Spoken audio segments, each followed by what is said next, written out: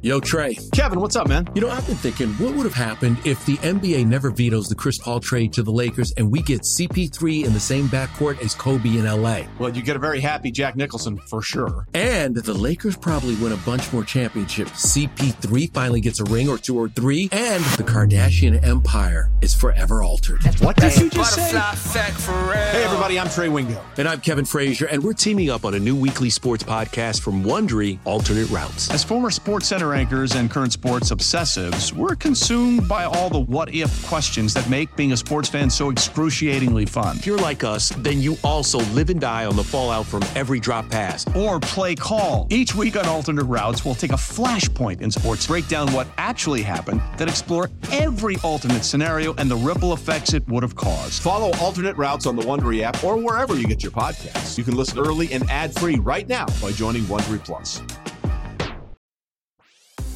This episode is brought to you by ABC. Station 19 is back for its final and hottest season yet.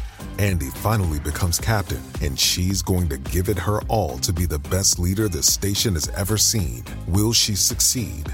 Get ready for fiery new romances and high adrenaline rescues. Watch the Station 19 season premiere tonight at a new time, 10/9 Central on ABC, and stream on Hulu.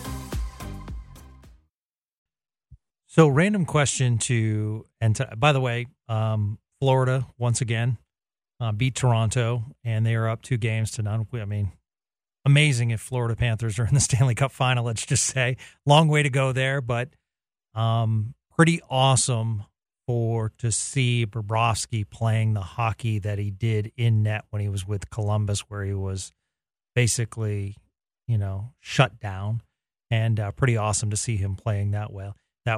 But, I was thinking tonight, with the success of Pete DeBoer, with the moves that everything's made, and probably this is a June podcast question, but before I forget, because of my memory, I look at assistant coach Steve Spott, and prior to Dallas, he was with Vegas with DeBoer, and before that, he was with DeBoer in San Jose, and he did really well in the Toronto organization. So is that a guy, when the Stars season ends, that could be looked at to take the elevation to head coach for another team?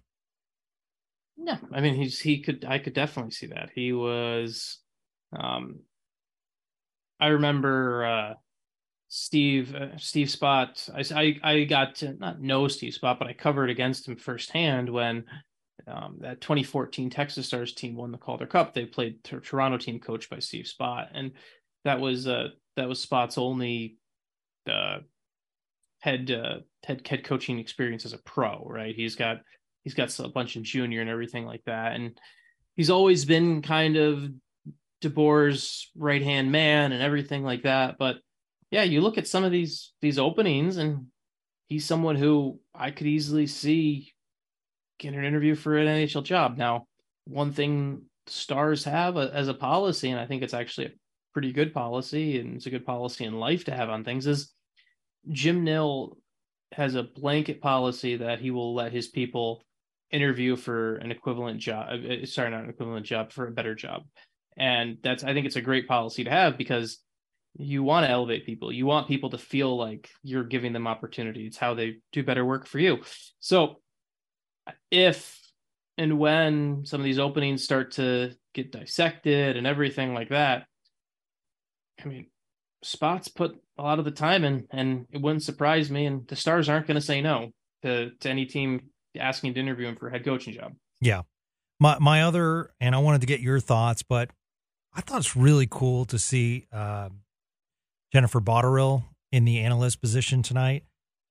She does such a great job in Hockey Night in Canada, and a lot of people don't see her in America. And you just look at her resume, and it's so impressive. 3 gold medals and a bunch of other medals, and she just does such a nice job. I think she describes, and I thought as the game flowed on TV, she actually got better with her analysis. It was a fast game up and down, so there really wasn't a lot of time at times to, talk, but I thought she did a really nice job. And I like where we're going, where we're bringing in these analysts with a from the female side with a lot of experience, gold medals, professional hockey. I just think it's cool because the great game of hockey is growing at the college hockey level. But one thing that needs to be talked about is how hockey is growing as far as, females in the sport, and youth hockey specifically is, massively growing in that area. So I just think it's cool when people watch the game tonight to see Jennifer in action. Yeah, and she's a really good analyst. Yeah, that's it's, and she's great on Hockey Night in Canada. Yeah, and I want to be clear too. It's nothing to do with it's the space where her playing resume is the unfortunate reason a woman has to get the opportunity up like that. Yeah, but she is a tremendous analyst. She's definitely earned that role.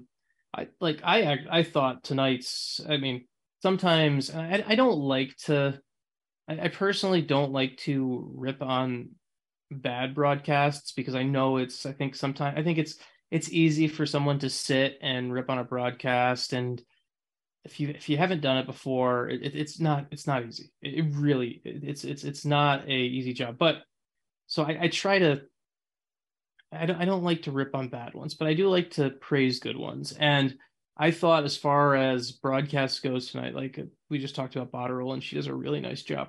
Alex Faust calls a really good game. Yeah, he does. He's the Kings play-by-play guy. He calls a really good game. I like his game. And then someone who I actually know. So obviously I'll throw the caveat of a little bias here, but Tark El Bashir did sideline today. Mm-hmm. He covers the Capitals full time and everything like that, but he does a pretty good job. Yeah. As he's one of those people who actually is multi-talented enough to cover this sport as a writer and a broadcaster. He does a nice job. So I thought they've done a really nice job. And yeah, it's interesting. And to get on my slight soapbox, just to give credit where credit's due here, I really you can hear my pause right now because I want to make sure I'm not stepping on any toes, but I'm going to say it. I prefer when the Stars are on Turner right now because I feel like I still have a chance to learn something from the Turner broadcast. I feel like the Turner broadcast is delivered in a way where I, as a hockey fan who has followed the game their entire life, is going to learn something, where the ESPN broadcast, it feels more popcorn to me, more empty calorie to me. And so I want to give that credit to Turner. And I think I get way more from the Turner broadcast because they brought in play-by-play people that are actually hockey people, the Alex Fausts of the world, the Brendan Burks of the world. And then they've also done a good job of, even though the studio show is known for a little bit of the hijinks, at the end of the day, they actually do break things down effectively. And so I know it's a bit of a tangent, but it's just something that I was thinking about. I noticed where there's times when I'm watching the ESPN broadcast and it goes to a commercial and then it comes back from a commercial, and the only thing drawing me back is the sport, where at least the Turner broadcast, yep, someone who loves the game and watches the game as much as I do, I still feel like I'm learning things from the Turner broadcast. Absolutely. They have done a great job also replicating inside the NBA. With Paul Bissonnette on the broadcast, I thought Henrik Lundqvist has improved throughout the season. Anson Carter's really solid. And Liam McHugh, kind of similar to Ernie Johnson in hoops, kind of makes it happen.